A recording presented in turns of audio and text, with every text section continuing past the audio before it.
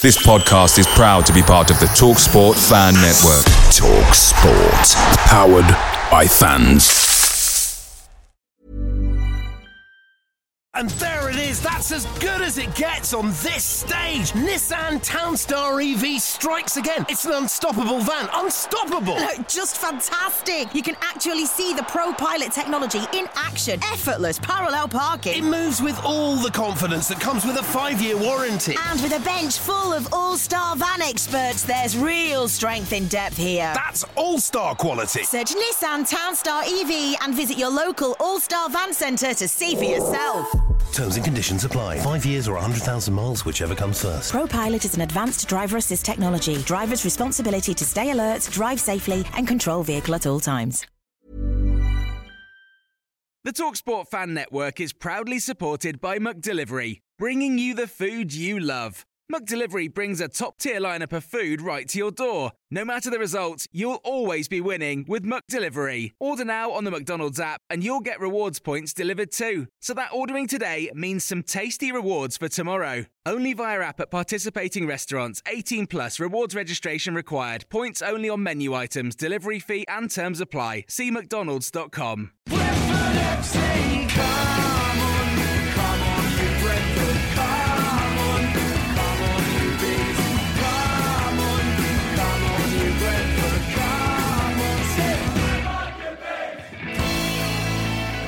This is the Beesotted Pride of West London 1000th and a bit podcast. Yay! And we're coming to you from the Castle Pub in Ealing. Listen, we've got a few more characters as well who are just giving a shout out beside Beesotted1000 as well. We've got the JB with his facts and his funk, and also the Gowler, okay, from two different spectrums, two different continents as well, just giving their thoughts on the Beesotted 1000. Hello, Jonathan Birchall here, better known from JB's Facts and Funk. I first appeared on Pod 684 in September 2020, when I introduced my piece as highlighting some of the less publicised facts about the bees this week. Since then, I've been on about 130 podcasts and shared in excess of 500 facts. But as we know, it's been an unbelievable period in the club's history unfolding in those 3 years. Then in the Championship, we actually won in the playoffs and finally reached the Premier League. So many of the long-standing club records, often set by the Harry Curtis side of 80-90 years ago, seem to fall one by one to Thomas Frank and the team. There's even been new ones created, like Ivan Toney's penalty record, which may go on to stand for a very, very long time. Sometimes something happens in a game, and I wonder if there's a related fact that needs to be told. Something that no one else has ever established. I think my favourite was in the Leeds game in May 2022, when Sergi Canos became the first, and still the only, player in Brentford's history to come on as a sub, score, and then get sent off. A short fact, but one that took hours to research, and I enjoyed every second of it. Cheers to the Beesotted 1000. Hey everybody, this is Jacob Gowler, otherwise known as the Gowler. I've been writing tactical breakdown articles on the Beesotted website since the start of last season. I've been listening for about 3 or 4 years now, but just really excited to be a part of this and hope everybody's enjoying the content. I think the first episode that I really appeared on was during the summer series over in Atlanta, where we all met up at a brewery, got to chat a bit, had a great time meeting everybody. It's definitely hard to single out a favorite episode, but the one after the first Premier League match against Arsenal has to be up there for me. What a way to start in the Premier League. And then just want to say congrats to the Beesotted crew on 1,000 episodes. Can't wait for 2,000. Hello, it's Will the Spreadsheet Winker here. A massive congratulations to Beesotted for reaching the magic 1,000 episodes mark. I started listening to the podcast years and years ago, probably when we were only on a few hundred episodes. So the fact that it's got to 1,000 is a massive testament to all the hard work of people like Billy and Laney behind the scenes and all of this sort of stuff. So fantastic work, top work to get there.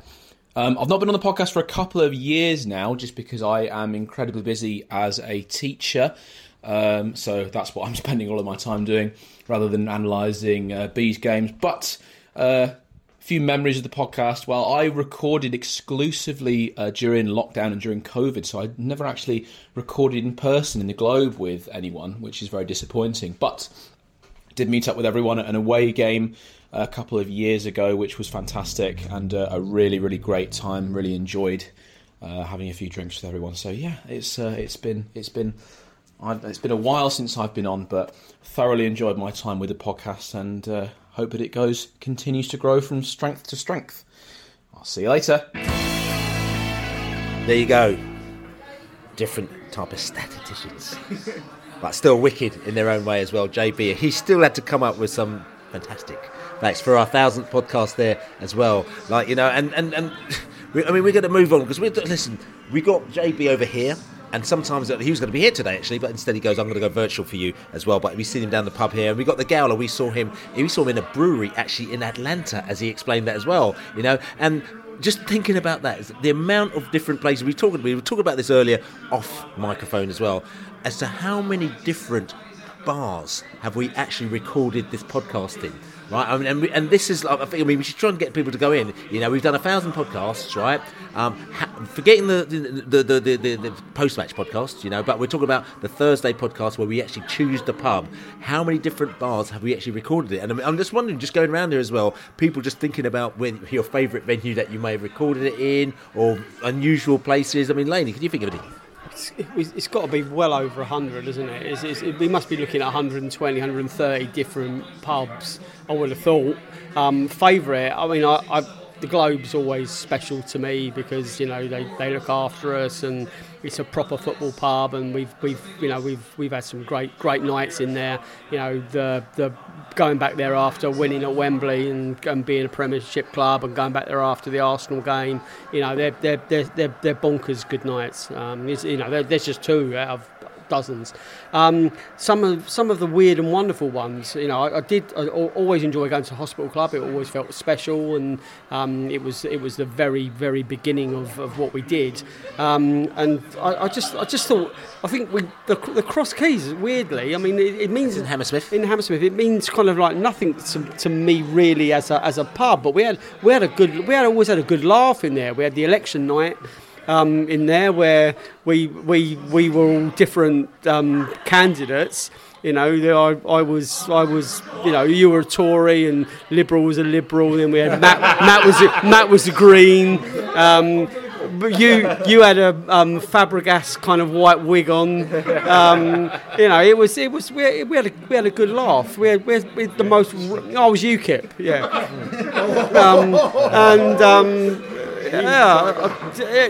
We just had a laugh, you know. And I think we had a couple of random nights in there, and so that election podcast, you get it again on Pride of Desktop London. What we do is we put the links up so you can just check out all these as well, because we're going to be we might do podcasts around these podcasts a bit later on in our If You Know Your History series. We're not giving up, so this isn't the last one. So we can, you know, if you're wishing we are, I'm unlucky we ain't. This ain't a farewell tour. So we've had some real kind of random ones. I think the ones in Southwark around the TalkSport days. We've had a lot of beer, Bill. Yeah, definitely. Love sport, not talk sport. And also listen, Dan the Man. So my favourite ones was when we used to go to the Fuller's Brewery in Chiswick, and when we used to do the podcast, the Christmas special podcasts, down in the basement, and you could see all the history of Fuller's. And then we used to get ex-Brentford players down and would talk about their time at the club. You know, those kind of pre-Christmas podcasts from Fuller's were awesome. We used to love that. You know, once or twice a year, just going down there, having some nice beers, meeting the characters, and just listening to stories from other Brentford legends. And it was such a lovely venue that I don't think was really known about. And you could go in and you see all the history of the bottles and the beers, and it was just a brilliant little venue. Yeah, I'm just going to say as well, just talking about podcasts, I mean, the way that we used to do it is that basically I live in North, Laney and them lot live west. So what we tried to do is that one time maybe I might come west for a podcast, and then to sort of even things up, they come into town for a podcast. You know what I'm saying? So we had north. That didn't happen very often. Yeah, But we did do a couple by the Elephant Inn as well in Finchley. You came down to that one and a few other ones as well. That's what the Greville Walkman and the North London Bee. So yeah, but we used to do that. So we used to have a plethora of podcasts in town that we used to do. I think there's one that we did in a place called, I think it was called The Bank, or what's it called, The Banker. That's it, The Banker. And we thought it was going to be very funny for us to do it in a pub called The Banker, which is in Cousin Lane, I think it was.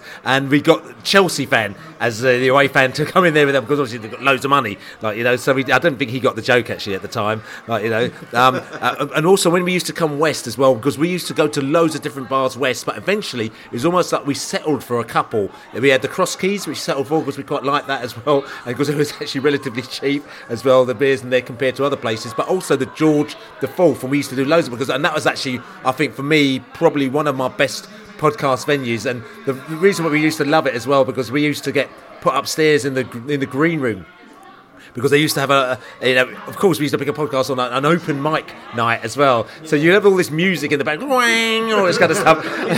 And we're trying to do our podcast. Next minute you've got some of the musicians and the singers all coming upstairs and sort of kind of undressing and all sorts of stuff, like, you know, we're sort of trying to sort of kind of go, oh, excuse me, we're trying to record here. So, but I love... We also went to the Lasso pub before it was the Lasso pub. That's right. The one on Richmond Green. The Princess Head now, which is, which is the pub that Ted Lasso... we got the pub that we start our Ted Lasso tour. We did it again a few weeks ago, where we start off the pub there, have a few drinks there, and then we walk down to Kew from Richmond, and we laugh about the Ted Lasso series, because it's full of people who support Richmond, which is 2 minutes down the road, but they actually never go to the game. They're just always in the pub. But we didn't see them in the pub though when we went there, did we? What was the other pub in the in Chiswick, kind of like by the flyover? Is that the one where Clean Mick came to? Clean Mick came to the one near on the green. He on the green in Hammersmith as well. We went there once, and Clean Mick, and he came because we used to get anybody. We said anyone who wants to come on the podcast one. And I remember we were talking about, you know, just various things. And I remember Mick said to us, he goes, "I listened to the podcast in the bath," and there was a sort of pause, wasn't there? There was a bit of a pause, and we go, "You're really clean, aren't you, Mick?" And after that, his nickname, Clean Mick. And I don't think he's ever come back on the podcast since. This will be his 1000th bath. And he's still very clean, you know what I'm saying? Other podcast venues, hands up all over the place here. I remember the Lamb and Flag in Covent Garden, which is like a quirky old pub, which has got a sort of an alleyway to the side of it, which is still gas lamp lit. And that was a bit weird, but I remember it because we had to wait there until 1 o'clock in the morning, because we were waiting for possibly Nitty Raj or some other lawyer, Brentford lawyer, to let us go with this interview we did with Phil Giles. Was it? That's right. You'll know better. I can't remember exactly. I think maybe Dutch remember. There was something happening, and we would record a whole podcast around it, but then we couldn't actually put the podcast out because there was possibly something legal about it. So we had to wait for the legal department to give us a bit of a go ahead, wasn't it? I think I can. We had some information that was true, and we were being asked not to say it. And all we really wanted was to accept that it was true and ask us not to say it rather than say it was a lie. And they were just trying to say, it's not true, you can't do it. And we were going, it is true. And eventually they backed down and said, it is true. Please don't say it. And that was fine. That's all we needed all along, wasn't it? And about 2 a.m, we went home. That was the Lamb and Flag. What was it? What was it? No one can remember. No one can remember what it was, because it was probably I was. think it was probably Warbsgate or something around that. I would imagine. So it's probably Warbsgate. The Allard. We in the early days of the podcast, we met in Liberal Nick's kitchen, but in those days, Bill wasn't travelling to South London to do it, so he would appear on a laptop screen, a bit like, you know, like in Red Dwarf, you know, was it Holly in Red Dwarf? He would appear on the screen and sort of, and there'd be 4 or 5 of us sitting around a laptop, sort of doing it, and we did, and I remember we did that in Liberal Nick's kitchen, which I have fond memories of, and obviously the Liberal as well. I remember there's one time as well we did it in that place, St Barnabas, which was yeah, Icelandic beer. Yeah, that's right. Yeah. £22 a bottle or something like that. It was the most expensive podcast that we've ever done. Actually, so Barnabas, it's a place in central London somewhere, just off Greek Street or Dean Street or something like that as well. Lovely place. I mean, I went there fairly recently as well. Just for memories to see actually we recorded. But there was other places as well where we recorded as well. I know we did quite a lot in Twickenham, and we used to have that little den in Twickenham. I used to do that sort of quite a lot when I didn't used to come down to South London. Prince Palucia, they got a little kind of like cubby hole that you can hire out in the Prince Palucia, which is brilliant if you're going to have a little family gathering, but it's absolutely perfect for a podcast. And they always looked after us brilliantly in there. Always. Well, that's it. One of the questions, actually, I'd love to ask you is what happened? There was an episode that I remember back in probably 2018, and you guys went down the Distillers, I think it is, in Hammersmith. And I think you were out in the beer garden. You asked the question earlier how many beers you'd had. I reckon you said an average of 4. On that day then, there must have been more than 4. But it was an absolutely cracking podcast. It was during the Jaffa era. So it was the brown and orange era. And I just remember you guys. You were there with Liberal Nick. And I think there might be more than 4 beers that night. I think Billy and I were both on antibiotics. That's right. That's right. You know. Yeah. So I'll tell you something. I'll talk about random places because we're talking about. The funny thing is that we talked about the B Team podcast that we did with Rob Rowan, but that kind of inspired us to go and say we need to go and see the B Team play abroad. So we just. Where did we go? Eastleigh, or we went to like. To Farnborough or something? No. So we decided to fly to Ireland to go to Dundalk on a Wednesday night to go and see the B Team play Dundalk as well. And it was, again, the podcast that we did was absolutely brilliant. Talking to the Dundalk fans before the game, talking to them after the game, and they were all incoherent, weren't they? And they let us on the pitch, didn't they, to speak to the players straight after the game had finished. That's right. Before we take them back to a pub on the basically the Northern Ireland Republic of Ireland border, and basically were told about the troubles and how the people in the pub used to earn a living by running things across the border, and we were just like, oh my god, this could end up quite bad. Yeah, but it was great, really friendly, really great podcast, really good laugh. Like I said to you, check it out, prideofwest.london. Again, we might even put that out in our If You Know Your History series that I really, really want to do over the next couple of months. I said, but that is a proper randomer. I mean, the pub, the fact is Wednesday night, and we said, what time do you close? He goes, what time you're going to go to bed? Basically, and they basically stayed up until we kind of left and went home at 4 o'clock in the morning. Any other places as well? Remember the Dehems? Who are you talking about? Dehems. So that was when Marinus was actually announced, I think, and we went to Dehems because it was Dutch. It was the Dehems is the Dutch bar in the West End, just off Shaftesbury Avenue, I think it is, and it's there's an Orangy Boom pub, and I think the Dutchman came to that, but he won't remember. No. But yeah, we were there, and I think that was actually one of the most listened to ever podcasts. We were like 40,000 or something, for one. It was like a lot of people. We thought, what the hell's going on here? That's right, and the Allard. Well, also breweries. These are mostly post-match broadcasts where we ended up, doing stuff in breweries. Over in Tottenham for the Tottenham game where we had a sing-song in the Beavertown. Well, the Beavertown brewery, because somebody's drinking Beavertown, isn't it? Yeah, and then there was Four Pure in Millwall where we went up, where we started going for after games and doing after-match podcasts there.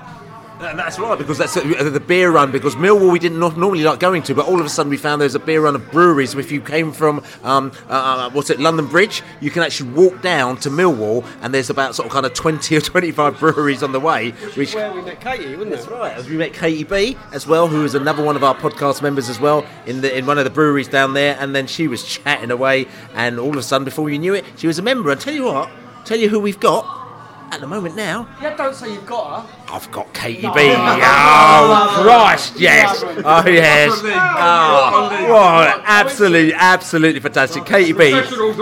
That's right. She's just going to give us her thoughts on the Beesotted 1000. Hey, folks. It's Kate here, or Dr. Katie B. The first time I was on the pod was a post-match episode after a Millwall away game, and my brother and I were celebrating a Bees victory in the Four Pure brewery on an industrial estate near the Den when Billy, Dave and the Allard walked in.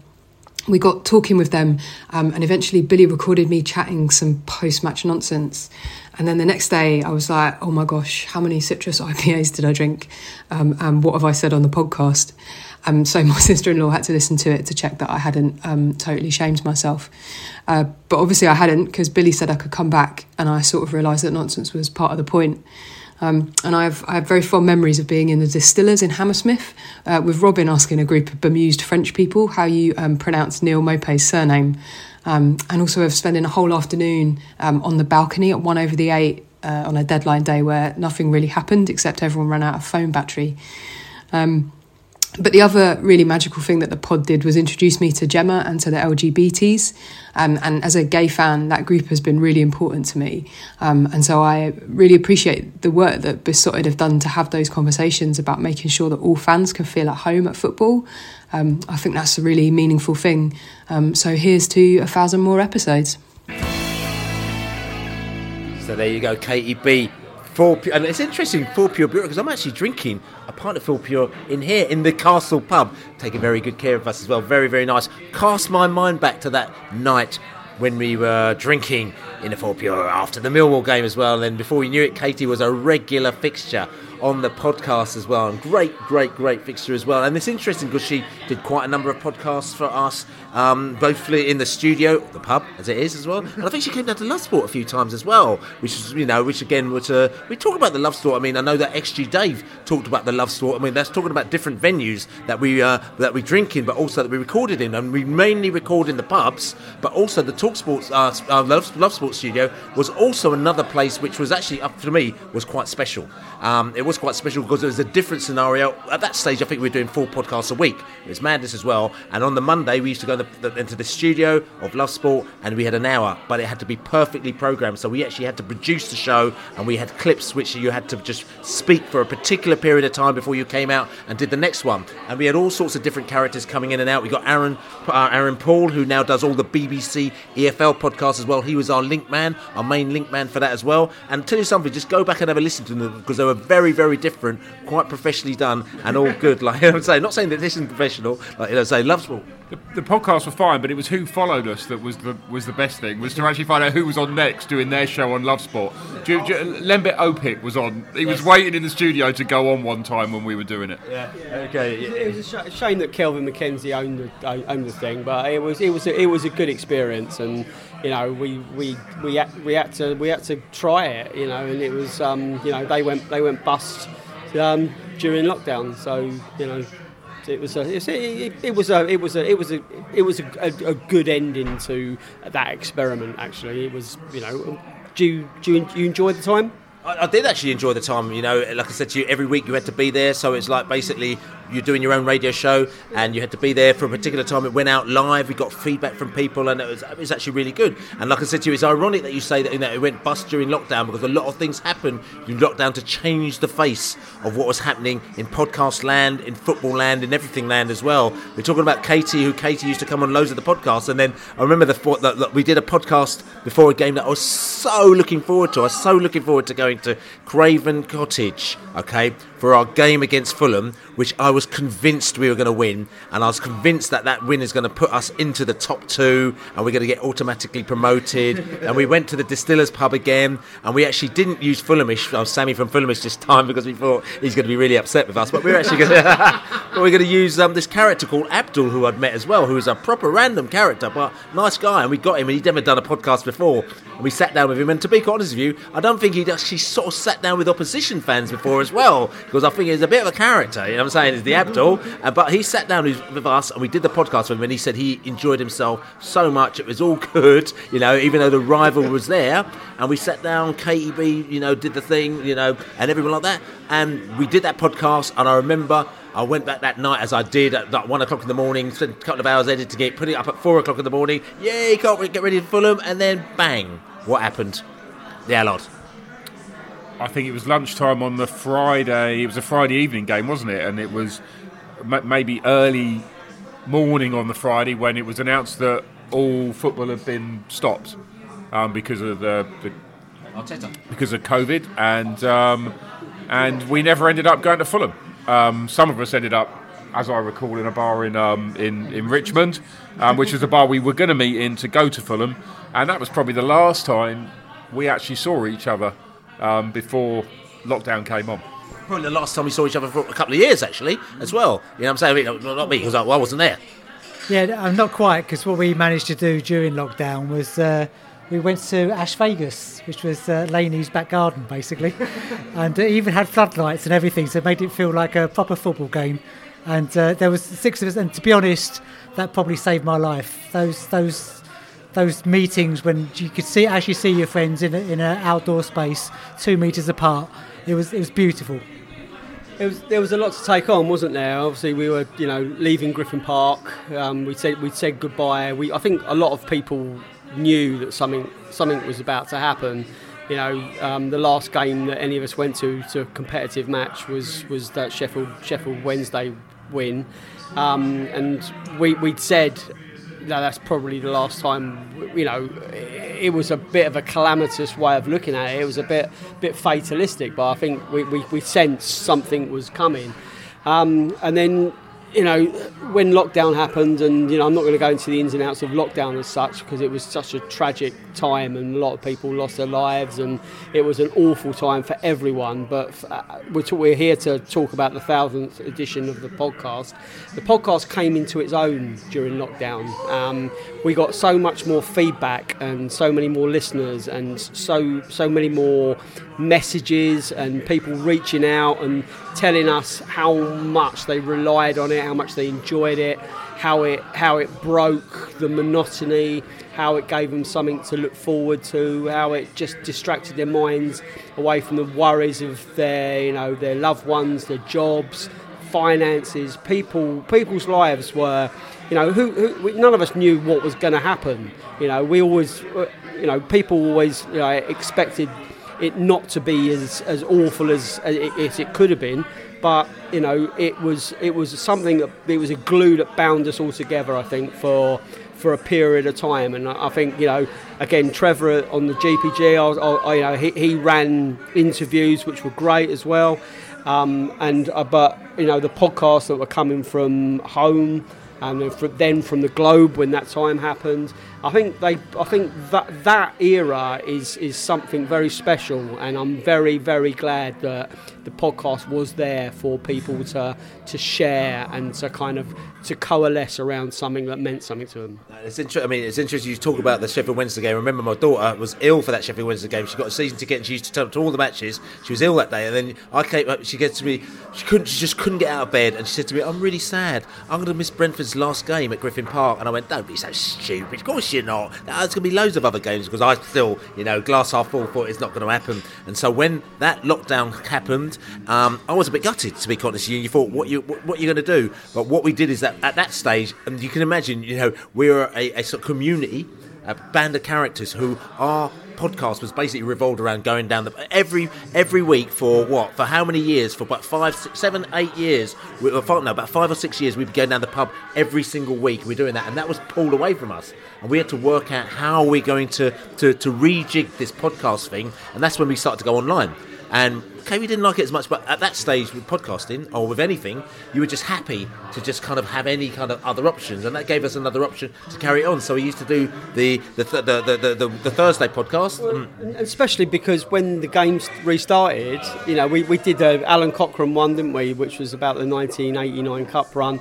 But then once the games started, they came thick and fast, and we were winning every bloody one of them, and it was an incredible run of results, which helped us all get really, excited about the next game. And I know how that season ended wasn't brilliant, but it was that roller coaster of building up to that Fulham game at Wembley. It was, and again, we're just talking about how the landscape had changed.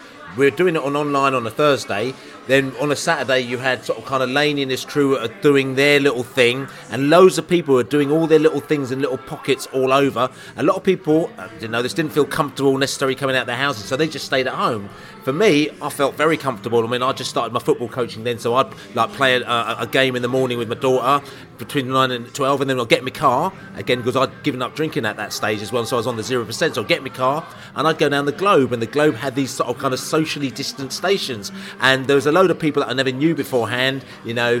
People, just loads of different people that you never met before. But because of that scenario, you were thrown into a different situation where you met new people, you became friends with new people. Like, what I'm saying, and we had a brilliant time. And you sit down there, and everyone would have their own little table.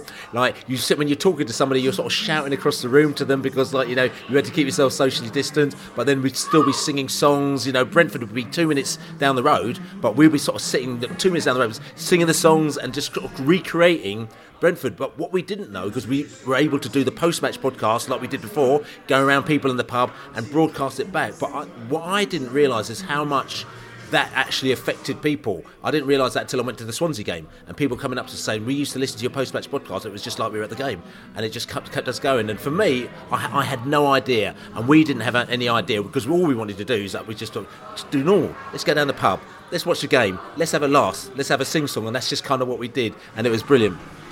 And during that period, and maybe this was a bit before the Globe, because this was like when basically the only way you could meet people was to go to the park. And me, Laney and Dutch, we did a few walks, I remember, during lockdown, and then we sort of chatted to each other, and we thought we could do a podcast from a park.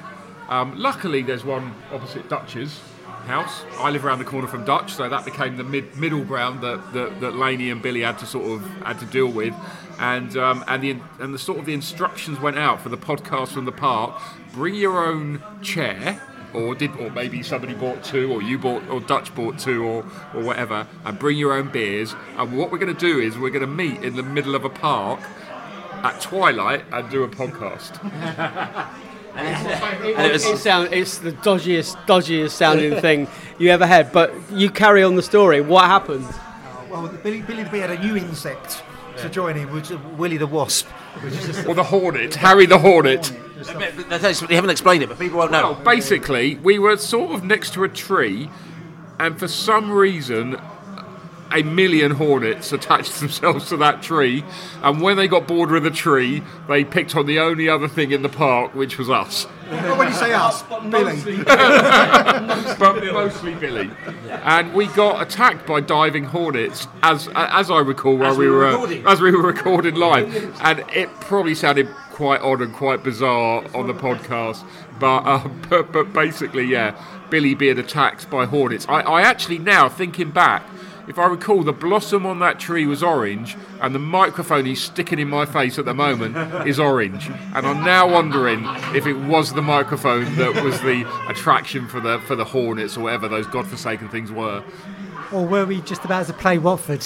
Oh, there you go. Yeah, there you go. Yeah, I mean, so like I said to you, that podcast era, and a lot of people just remember that. I mean, tell you something. What we're going to do is that we're going to give you a little taste of one of our little post-match podcasts from the Globe as well. So where the characters came, like Pat, just brilliant. Her love for Brentford came out, and that was founded in the Globe in the post-match podcast Globe era. Before we start talking about football and stuff, I had a flippant throwaway tweet earlier on in the week, and I jokingly said at the time that because of the virus, the coronavirus, if it escalates as it could, and people are predicting that it might, that the final game at Griffin Park stands every chance of being played behind closed doors, and of all the emotional kind of farewells that we all want to pay the old girl, none of us might be allowed in to say those goodbyes. So, at the time I was just like, it seemed like a bit of a futuristic kind of post-apocalyptic kind of nightmare, but it stands every chance at some stage that the UK government might copy what the Italian government and the Italian football authorities have done, start playing games behind closed doors. So it's a strange old world we're living in at the moment, and God knows what's going to happen over the next few weeks. But, watch this space. This is the Beesotted Pride of West London podcast. And we're coming to you not from the virtual joint, not from the pub, not from the park, but this time, as you can hear the birds chirping in the background, we're in the garden. We've decided to sort of plot up a few days early as a bit of a dress rehearsal for Saturday's match, where there's going to be all sorts of garden parties taking place, all sorts of cookouts, all sorts of gatherings taking place all over West London as Brentford and Fulham play the game that should have been played on Friday the 13th of March. I'm Billy Grant and I'm sitting here in my backyard here with my chums. I've got Laney at least 2 distance away. Laney, how are you? I'm good. I'm far enough away from you to feel safe, and I'm near enough to do this in person. So yeah, we're edging there, mate. That's right, edging. Good to have you around as well. And I've got Daz a first time this season as well. Darren the Bee as well, who lives not too far from me. 2 North London Bees as it is. Darren, how you doing? Indeed. Good evening, Bill. Good to see you got your 2 metre length microphone pole out tonight for this occasion. I'm very well. We're enjoying watching a bit of the football starting up again, Project Restart, and we're looking forward to Saturday, mate. Potty. Free vaccination with every listener to the podcast. How about that? Yeah, actually, that's a good way of doing it, isn't it? If you need to soothe your nerves, before you get your vaccine, listen to the podcast while the nurse injects you.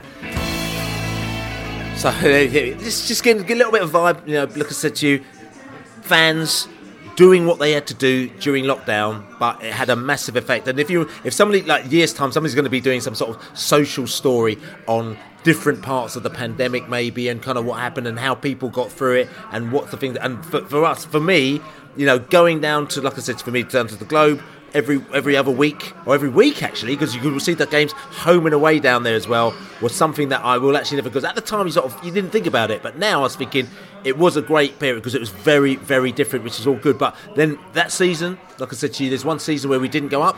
Then we had the following season where we had another really great season, and we started to come out of the pandemic. So we had the situation again where you were trying to normalise yourself, going down the pub, still socially distanced, having your drinks and everything like that. A lot of people still didn't want to go out to the pub. The society opened up a little bit. Brentford had a couple of games with very, very limited capacity as well, which saw the fans coming together. You didn't take suitcases full of booze down there, no? Oh, well, listen, we don't talk about that, you know what I'm saying? We should talk about that a little bit later on, you know what I'm saying? So we had a couple of games. I think we had Blackburn and Derby, which we played around about just after Christmas time, which we thought, just before Christmas, we thought, yes, we're getting back onto normality land, and then they pulled back on us again, and we went back doing the things that we were doing, and for us it became normality. I mean, literally, it became normality, going down the pub on these tables where you're shouting across to the next person. There was only meant to be sort of kind of like 8 or 9 tables per room, but at that time you didn't even think about it. It was so kind of weird. But then we moved again in the scenario where they opened it up, and then we had the playoff semis and the playoff finals. And for me, that Bournemouth game, not only for me, I think for other people as well, that was a seminal moment for us, because we've been locked inside pretty much for a couple of years. Okay, yes, we've gone down the Globe and we had our laughs, and we played the Swansea game, and we all came out from the Globe and went down to the ground, and we had the visual around the ground after we played. We played Swansea that time. That was fantastic. You know what I'm saying? That was beforehand, but then that was the year before. But this year, all of a sudden, wow, playoff semi-final, Bournemouth, and they've got fans inside the ground. We're going to actually be able to see our mates again. That was something else, wasn't it? It was something else, and it was something weird as well, because of the limited, the limited amount of people that were allowed there. We had to leave some of our mates behind in the pub. There were some people that didn't get tickets for the game, and there's some of us that did have tickets for the game. So we walked via Griffin Park. We popped into the off licence along Wimble Road and bought some little miniature bottles of Jack Daniels to raise a glass to Griffin Park as we walked past. Then we walked, through Green Dragon Lane to New Griffin Park and saw a game that I will never ever forget.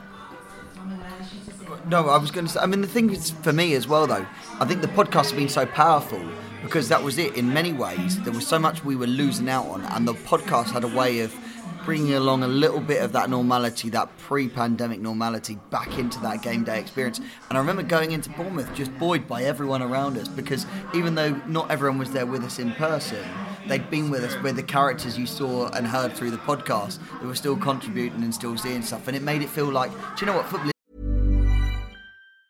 And there it is, that's as good as it gets on this stage. Nissan Townstar EV strikes again. It's an unstoppable van, unstoppable. Just fantastic. You can actually see the Pro Pilot technology in action. Effortless parallel parking. It moves with all the confidence that comes with a 5-year warranty. And with a bench full of all-star van experts, there's real strength in depth here. That's all-star quality. Search Nissan Townstar EV and visit your local all-star van centre to see for yourself. Terms and conditions apply. 5 years or 100,000 miles, whichever comes first. Pro Pilot is an advanced driver assist technology. Driver's responsibility to stay alert, drive safely, and control vehicle at all times. Picture the scene. All of your mates around, you've got your McNugget share boxes ready to go. Partner this with your team playing champagne football. Perfect. Order McDelivery now on the McDonald's app. There's nothing quite like a McDelivery. At participating restaurants, 18 plus, serving times, delivery fee and terms apply. See mcdonalds.com. Still very much alive here, and it was so important for me, and then obviously taking that all the way through into an amazing game. I think the whole lockdown thing was such a weird experience that the first leg of that semi-final I actually watched in a paint shop in Richmond, which is, you know, pretty weird, I think. The Bournemouth semi-final, the Bournemouth semi-final. Lost. Yeah, we lost 1-0. Watched it in a paint shop in Richmond. And then the actual, you know, the home game, the second leg was just stunning. That 4,000 people in that ground made so much noise. It was just incredible. We'd never seen anything like that. With 12,000 people in Griffin Park, we've never heard that noise before. It was just so incredible.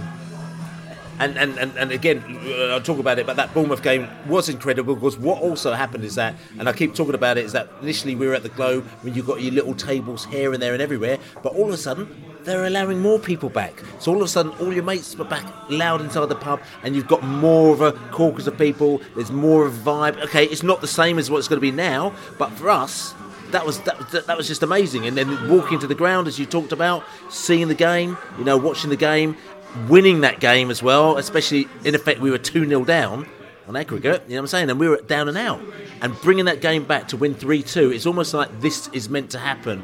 Going back to the boozer afterwards, it was just like heaven, you know. Like I said to my daughter, she's like, I don't know, you know, 3 or 3 years ago, you know, so she's only 10 and 11 at that time, and she said that's one of the best games and one of the best times of her life that she's ever been to, right, you know, and you've got to try and match that, and that was fantastic. And to be able to capture the moments that people who have been sitting inside their houses for 2 years, loved football, and all of a sudden, boom, they're out, seen their team win, get to the Wembley final, mate, that's just next level. It showed you how long we've been in bloody lockdown as well, because we'd been in lockdown for the Fulham game the season before when we'd lost at Wembley, so we were just going back to Wembley. And I know the turnaround from the season that ended in failure at Wembley and the start of the following one was a matter of a couple of weeks, 3 weeks. So it was a kind of like almost an instant redemption, but we still were going to Wembley with a reduced capacity, knowing Brentford's record in the playoffs was so calamitous. But again, we felt privileged that we were able to go there and record it. Yeah, indeed. And listen, so, I mean, what we're going to do, let's go back to that Bournemouth game. Just give you a little vibe from that Bournemouth game, just to let you hear and feel what the fans felt, almost like just being let out on a leash, and seeing their team win and get to Wembley, because that was on a next level. And I'm coming to you from the virtual joint. Hold on a second. I've got that completely wrong, haven't I? I'm so used to saying it. I'm not in the virtual joint at all. I'm actually in the real boozer. On the day that the lockdown has finished, I have got a pint. Okay, it's got alcohol in it, but it's still a pint of beer in front of me. I've got my chums in front of me. They're not virtually. I've got my computer here. I've got a substantial meal. I've got microphone. I've got all sorts of stuff. There's people around me chatting and having a good time. My name's Billy Grant, and I feel very happy and at home now as I am out on the town, gallivanting, waiting for the game on Saturday as it goes. And my chums are in the house. Laney man, how are you doing? I'm good. I am actually excited that I'm in a pub, outside a pub because you're not in my bubble. But I am drinking a pint of London Pride, and I have a substantial meal in front of me. And I am. It's the simple pleasures. We're slowly starting, hopefully, to get back to being able to enjoy the things we love the most. And, who'd have thought that a year ago to have a beer with 3 people in a beer garden would be like one of life's greatest adventures. You would have thought they were conspiracy theories. That is, without doubt, the best. I know it's the first time we've really had an atmosphere here, but as a home game, I can't remember the last time we had a home atmosphere like that for 90 minutes. 4,000 fans as well. And they made so much noise. It was brilliant. Absolutely brilliant. And it quite clearly egged the players on because they've done the business out there as well. Listen, we went 1-0 down today, which means we're 2-0 down on aggregate. What do you feel like that? Honestly, what do you feel? Oh, shit. Did you think we were out? I'll be honest, no, I didn't think we were out because I thought we'd still come back and win. Because I did. Honestly, I thought we were out. I didn't think we'd score 3. I thought we'd win 2-1, go to extra time, possibly penalties. To be fair, the sending off definitely turned it in our favour. Agent Mepham. Wembley! But, down to 10 men, and we played our game. They had to chase, and they were blowing out their arses at the end. It was brilliant, mate. See you at Wembley! Wembley, lots of arse blowing. Listen, no more arse blowing from the Bournemouth. They can go and have their holiday now. You can take this off now. You don't need your mask anymore. Listen, because we need to sing. We sung our hearts off today. What a result. Oh no, Bill, so exciting. I loved it. The tension. I mean, we don't do things easy, and I didn't feel that ref was always fair, but I can forget all that now. We've got over that, and we're going to Wembley. I love it. Up the Bees. There you go, Bournemouth game, and the Bournemouth game led on to Wembley, which was another development, because the thing that again was weird about Wembley is that again, we got 10,000 tickets, but there was a lot of people that didn't or couldn't go. So a lot of your mates, they couldn't go to the game as well. So it wasn't like, ladies being very, very unsympathetic over here. But there was a lot of people that couldn't go. But the people that you just thought this is actually a magical moment. Going down to Wembley, being there with certain fans, winning like we did, winning like we did, and then coming out and celebrating like we did. Right? I mean, for me, that was like, it was almost like that was the pinnacle. That was absolute pinnacle. I mean, the Bournemouth game I still love. I actually love the Bournemouth game more than the Swansea game. I think that's fantastic. But Swansea has set us up to where we are. We went to Wembley, we beat them 2-0, hands down. It was very, very easy. But coming out of that stadium afterwards, the funny thing is that coming out of that stadium afterwards and seeing people, and it was like, like seeing people, they looked like they were, because we've lost every single time we've gone to Wembley and everything playing for like 9 or 10 every time we lose.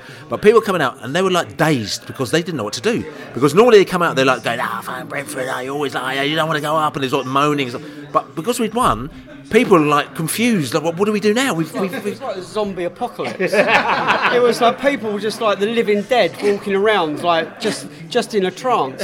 But even still, it wasn't normal because we had to go back to Box Park, regroup, and getting a cab back to the Globe was just like it was near impossible. And because everyone had to be masked up, and there was only X amount of cabs available, and it was still not anywhere near normal. But we went back to the Globe, and and we did a night never ever to be forgotten. And I'm going to say, the man. I just remember coming out of Wembley, and I think I saw you, Billy, and you, Lainey, and just hugging like people I've not seen for like two years, just hugging people and just like having a whale of a time coming out of Wembley. Yeah, there was that zombie-esque to it, but it was just almost that euphoria, release of the emotions, everything that's happened in the 2 years. We finally got that monkey off our back, and we've won a game at Wembley, and just coming out and hugging everyone, we probably shouldn't have done in hindsight, but anyway, yeah. And this is the thing, I think, the thing that sort of really struck home for me as to kind of where we got started and where we're going to, because we never thought when we recorded that podcast on that Middlesbrough train that we'd be going down and all of a sudden it's going to affect people. But people were coming up to me that I'd never spoken to before, or maybe seen and said hello to, and they're coming up to us and they just went, I want to thank you very much, because we've listened to you for the past couple of years on the podcast, and it's just kept us sane, and it's just been brilliant, and it's reminded us of being at the matches, because they listened to the post-match podcast, and when we went down to the ground after the Swansea game and after the Fulham game, But we weren't doing it because of that. We were just doing it because we were just having a laugh. To be honest, we were doing it to keep ourselves sane. If we're brutally honest, I got that feedback as well at some point on a train to West Ham in the Premier League. But we kept ourselves sane, and if it helped just one person to stay sane during lockdown, amazing. My wife said it kept her sane by me popping out doing a podcast every day. But genuinely, I think to me, actually, lockdown was a really defining period for me and how I viewed Beesotted, because I'd loved it beforehand, but during lockdown, I realised how much of like a community it was. It was hearing characters' voices. It was seeing. It was then being able to see some of those faces when we had limited attendance, and being able to see them out and about. You suddenly realised how special what Beesotted was. It wasn't just like a Brentford kind of fanzine. It was suddenly like the Brentford community, that I knew, and that's it. And it was really quite special. So, it's kind of bittersweet in a way. It really brought me closer to Beesotted. And then just coming back after the game, like I said to you, Laney, we came back to the Globe, and let's just say, look, I know there's certain rules in place and everything like that, but I think maybe a few of the rules were broken because it was absolute carnage in there, and everybody was enjoying themselves. And I remember I was out till 5 o'clock in the morning. There was this Ivan Toney song being sung, people on the tables, people on the chairs. Everyone was such a fantastically good mood, you know what I'm saying? And I actually had a TV interview on the BBC at 6 o'clock in the morning, and to be fair to the Globe, they said to me, Billy, I think we need to put you in a cab. And they put me in a cab on the way home. I didn't get any sleep, and I sort of did this 6 o'clock, and it was honestly, it was amazing. Just remember Hey Jude just like being on, like, there was a period of about an hour when Hey Jude was just on hard rotation at the Globe, and like everyone was just like arms around each other on their shoulders and just singing, and like, normally after 2 or 3 times, it would just, die, you would just like finish, but it just kept going and going for about 45 minutes to an hour. It was brilliant. I actually haven't listened back to that podcast. I think I probably should. I think we're going to have just a little listen so you can get a vibe of the post-Swansea madness lockdown podcast. Lockdown's over, and we are now in the Premier League. We're Premier League, so we've been celebrating far, far, far too much inside the stadium, and we thought, to be honest with you, sometimes we just got to lap up the experience when you get a good win, when you beat the Swansea 2-0, and we beat the Swansea 2-0, and we are now Premier League Brentford, and what an absolutely fantastic day we've had today, and it's a bit surreal actually. How are you feeling? As you say, completely surreal to be dining at the top table. The likes of Man City, Arsenal, Man United, Chelsea, all the rest of them. It's little old Brentford up there. I'd never thought I'd see it. I started going to Brentford about 1989. Half day. I was only born 10 years earlier, but give me credit. And to get to where we are now, in the way we've done it, looking back retrospectively with a few beers in me, has to be said. Last year was just a dress rehearsal, wasn't it? A bit like the whole bloody, Trossard penalty crossbar was a dress rehearsal for what followed after that. The time was right. We grabbed the moment, and we're going to make the most of it because we are Premier League ready. Here we come. I'm so proud of Brentford today. I've been with amazing people all day long. The sun came out. I love the bees. They're in my heart. They'll always be in my heart. I've cried and I've cried. I was crying at half time. But you were crying tears of joy. Oh, they were tears of joy, but I just knew, Bill. I told you it's got to happen. But it was a replica of last week when a player got sent off. It was just right. It's in the bag. And it's so lovely to say that the Bees are in the Premiership. I love it, Bill. I love it. I'm so happy. I've had a magical day. And you never gave up, did you? Oh, I'm so happy, so happy. I love it. And I've been with beautiful people, and we've had a lovely day. And we haven't stopped singing. Yeah. We're Premier League, Bill. We are Premier League. There you go. There you go. There you go. They're saying it.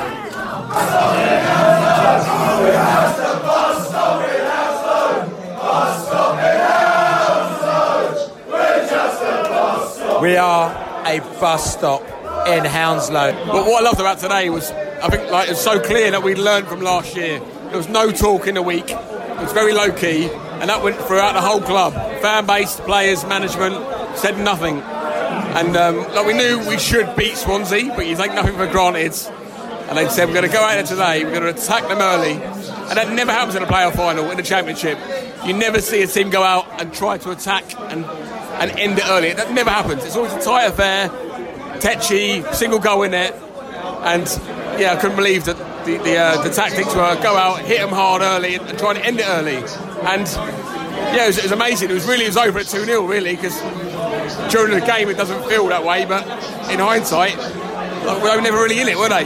The best team won by a country mile. I think the game plan was perfect, and it's wonderful seeing so many people together, happy, and we're having a moment. It was justice happened today, Bill. We got what we deserved, the form going into the final, the manager's decisions, the players, the system, everything went our way, and there was justice that was served up today. Justice was done. So listen, this is the Beesotted pride of West London Premier League. We are Premier League. We might have to change the title. This is the Beesotted Premier League pride of West London podcast, especially as no one else. We're going to have a lot of fun next year. We'll have a lot of fun next year, We're going to win or lose, we're going to have a lot of fun. We're going to tell you something, win or lose, we'll be on the booze. I have to work out a few things logistically. Premier League! We are Premier League! Premier League. We are Premier League. There you go. Everyone said Premier League. Yeah, the Premier League. Premier League. We are Premier League. Okay, and first game of the season, Arsenal at home. And this game, talk about seminal moments. We talked about a number of seminal moments as we're talking, and that's just the last sort of 9-10 years we've been doing this podcast, but this was a seminal moment for us. Loads of fans in the stadium. So before lockdown, we only had 4,000. Now we've got 17,000 fans in the stadium. Listen, we're out in the afternoon, drinking and having a laugh because we're going to enjoy our day because we're playing Arsenal. And Arsenal are meant to be very good, aren't they? You know what I'm saying? So we thought, let's have a laugh. Let's have a little good drink. Let's meet our mates. The first time that we've seen some of these people for 2 years, 2.5 years, whatever it may be. And we'll go to the game and we'll do whatever. Bang, we come out. We've won that game and we are going absolutely potty. What a moment that was. But not only for us, but around the world. Because that game was the first game to be broadcast around the world. And there's a lot of people that were going, ooh, this lot here, Brentford. I quite like them. And before we know it, we've actually taken and brought in a load of new fans off the back of that.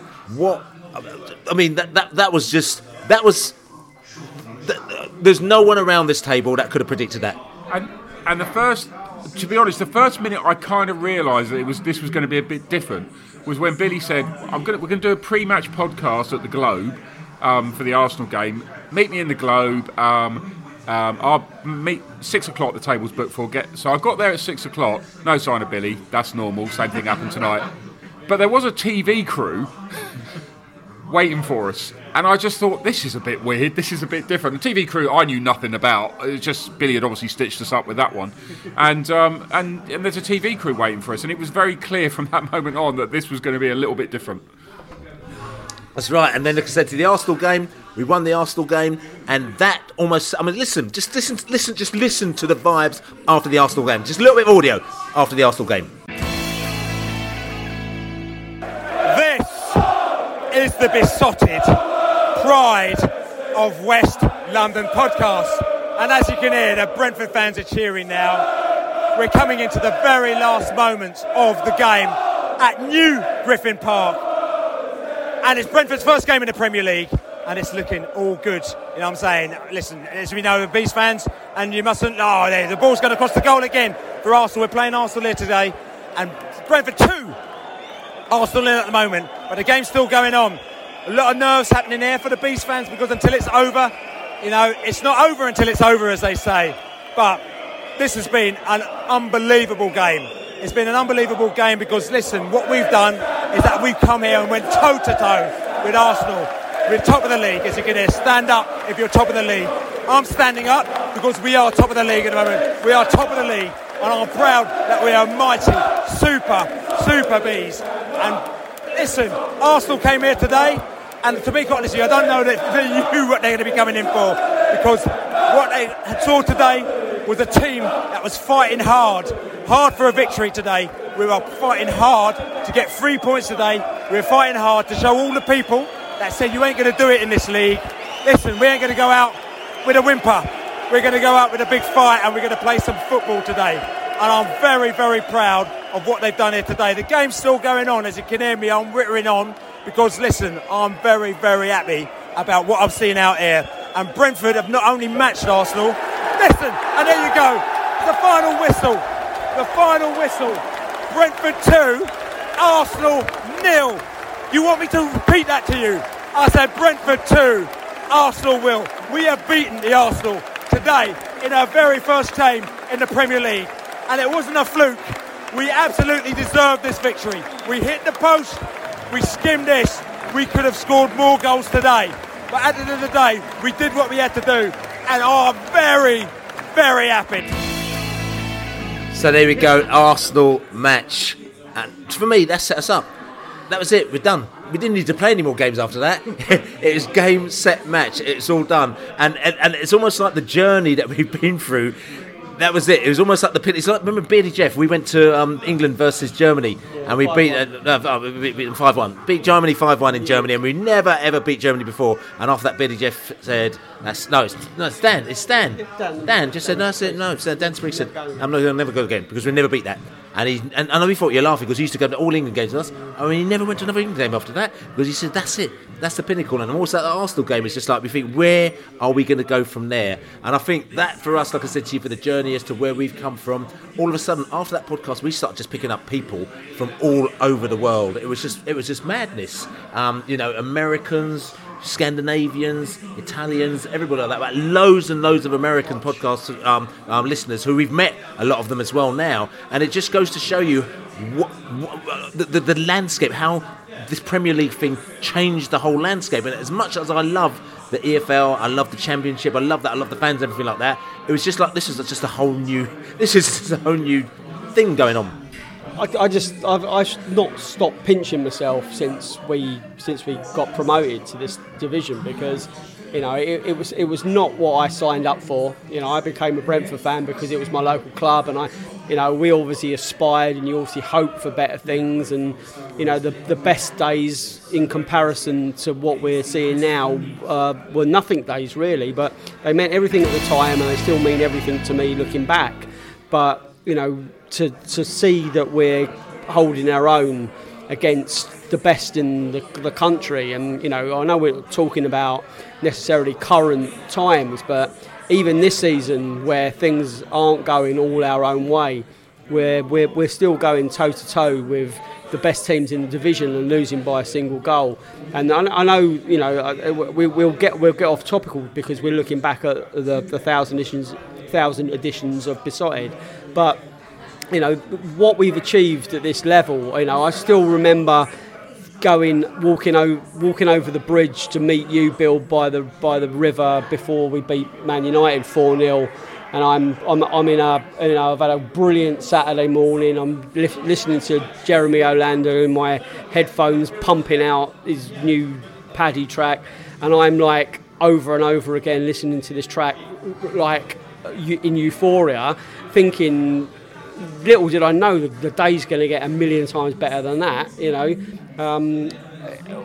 We've exceeded in our time in the Premier League every single bar that I could have placed in as a barometer of how good we've become, and the journey's not ending. And it is lovely to have travelled to America, to have met these people are real, and it was brilliant to spend time with them.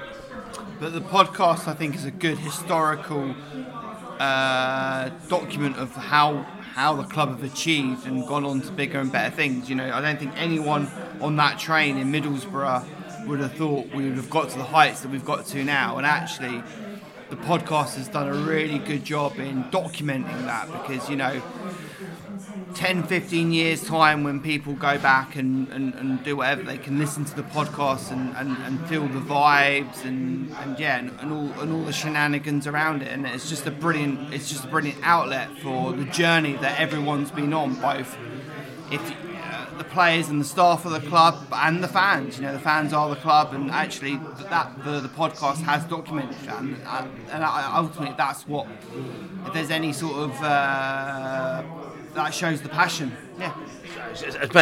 And like I said to you, we're talking about fans as well, and I think the real barometer, as we said to you, is like all of a sudden fans from all over the world have obviously started to get a window on Brentford, and we've got loads of fans listen to us from all over the place, and we've made lots of friends from all over the world. And again, we never thought we'd do this, but obviously we went on the US tour to America. Me and Lainey went to America with Brentford this year, and we said that we're going to do a podcast a day, and we did a podcast a day, and we never thought that we were going to do a podcast a day from another country and have something to speak about. But we did, because we had American fans to talk about, we had local fans to talk about, we had everything to talk about, and it just kind of shows you how things have moved. Again, we talk about from Middlesbrough, where we're sitting down there, and like we're sitting down there, we've got 10 minutes to talk about our game when we got smashed 4-0 by Middlesbrough, and then next minute we're in Washington at some guy's house at a pool party with the CEO of Brentford, the chairman of Brentford, and all sorts of characters from Brentford, and also loads of fans, right, at this pool party in Washington with loads of Brentford fans, and a brewery in Atlanta with loads of Bees fans and loads of beer and players, and honestly, and you sort of think this is the next level.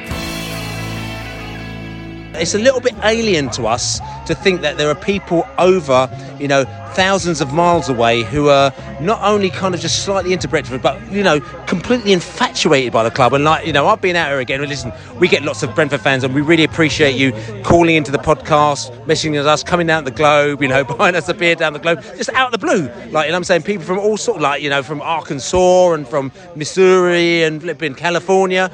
Yeah, the people who gravitate towards Brentford don't gravitate towards it because we sell a lot of kit, or there's a lot of people walking down the street, or we got the big names. They gravitate towards it because it's a family and club environment. The supporters that they meet, they're the English supporters, when the Americans meet them, they're really encouraging about teaching the history and what the background is, and they learn quickly to hate QPR and the stories around 67 and Alan Wood. Yeah, or Fulham. Well, I was going to get to that. The Fulham part is a little easier to hate for Americans, simply because most Fulham fans, their knowledge of their club is about an inch deep, simply because they know Clint Dempsey, or they know Anthony Robinson, or they know Tim Ream, and therefore that's their team because they're the American team. I saw the Bees in 1995 randomly with my friend Mark Quinn, and we couldn't see him in the States until I Follow, and then I started watching the Bees, and then took my wife there at Griffin Park in 2019 because I wanted to see the old girl out, and I'll always be a Bee, always. It's bizarre, but equally everybody's got a reason as to why they love our wonderful football club. We come over here and come into someone's house. They've invited here on a text message because they've seen us put out something on Facebook or what have you. Opened with open arms, then listening to how people come to support the Bees. Some of them have obviously never been to the G-Tech, but they've watched from afar, listened to their experiences of why they support the Bees and what it means to them, and they get the community feel straight away, which is absolutely marvellous. And it just makes you feel really, really proud of as to why we're here and why we love our Super Bees. It doesn't stop surprising me how friendly people are towards us and towards the club, and people, US Bees fans coming up to us and giving us rare bottles of bourbon and thanking us for what we do and stuff, and it's been brilliant. I think I see Go Bees as a bit tongue-in-cheek, and that's why we were quite happy to hang it up and show all the big, because it is completely tongue-in-cheek, because it is so American, and Brentford are so not American, and of course we come out here, we have a bit of a laugh, but everything that we do, we've seen all these other teams and the teams that these other fans embrace, and they're more, they're closer to, they can understand that more, but we're not that. So the Go Bees thing, no, we're not taking over. For me, it was a bit of a piss take. The people that seem to be involved with following us from over here, they understand it. It's not about the glory. It's about the journey. It's just, it's about the quirkiness of us. And I share that vibe. I don't necessarily want it to change where we become. We've become Chelsea. There's also just reflecting on that full party today. Different vibe. ask, how many pool parties have you been to in England? How many Brentford pool parties have you been to in England? Yeah, not many. Yeah, I don't know anyone that's got a swimming pool. Brentford Fountain Leisure Centre, maybe? Yeah, possibly. Yeah, I have been there. No, it was really great. Like, incredible hospitality by John and his missus. And yeah, we're hiding from the torrential rain. Actually, it's the truth of the matter. It's been really roasting hot here in the afternoons, especially. Like 95 degrees, and then all of a sudden the heavens open and it's like biblical rains come down. Like we're sheltering from it in a nice safe pub. But yesterday afternoon, early evening, we were around the Brentford US fans' house, and it was rain bouncing off of his pool, and it was. It didn't stop people going in the pool, did it? No, it didn't stop anyone going in the pool. It stopped me going in the pool. But yeah, the food was good. The company was great. There was people from the club there. It was really good. And in one way, I love it.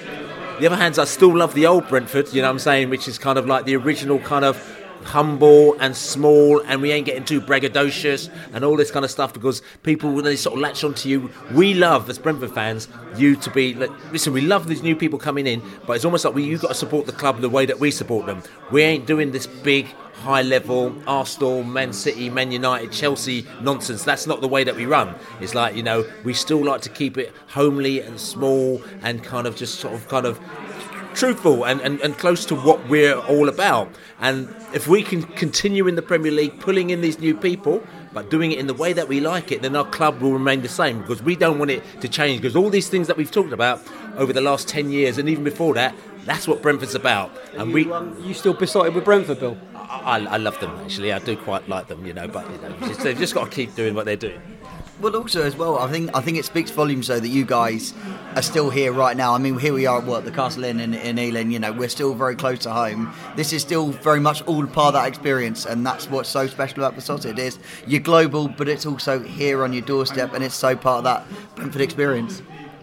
I think what you're trying to say is that even though the club's got up to the Premier League, the podcast is as shambolic and as amateur and lower league as it ever was. Long may that continue. Yeah. And on that note, tell you something, we're very proud to remain shambolic and lower league, and I was getting very scared that we're going to be getting too professional, and that ain't going to happen. So listen, this is the Beesotted Pride of West London 1000th podcast. We've had a great time. We've talked about this. Honestly, listen, the Castle Pub, they're taking really good care of us. The Globe takes really good care of us. Everyone takes really good care of us. I hope you've really enjoyed this. Don't forget, we're going to do the new podcast coming out soon, which is called If You Know Your History as well. But other than that, if you don't know your history, just check out Pride of West London, because we've got loads more stuff coming on. Thank you very much, everybody, for listening. But as we say 1,000 times, come on, Ubies! 1,000 episodes. Come on. Come on. I believe it.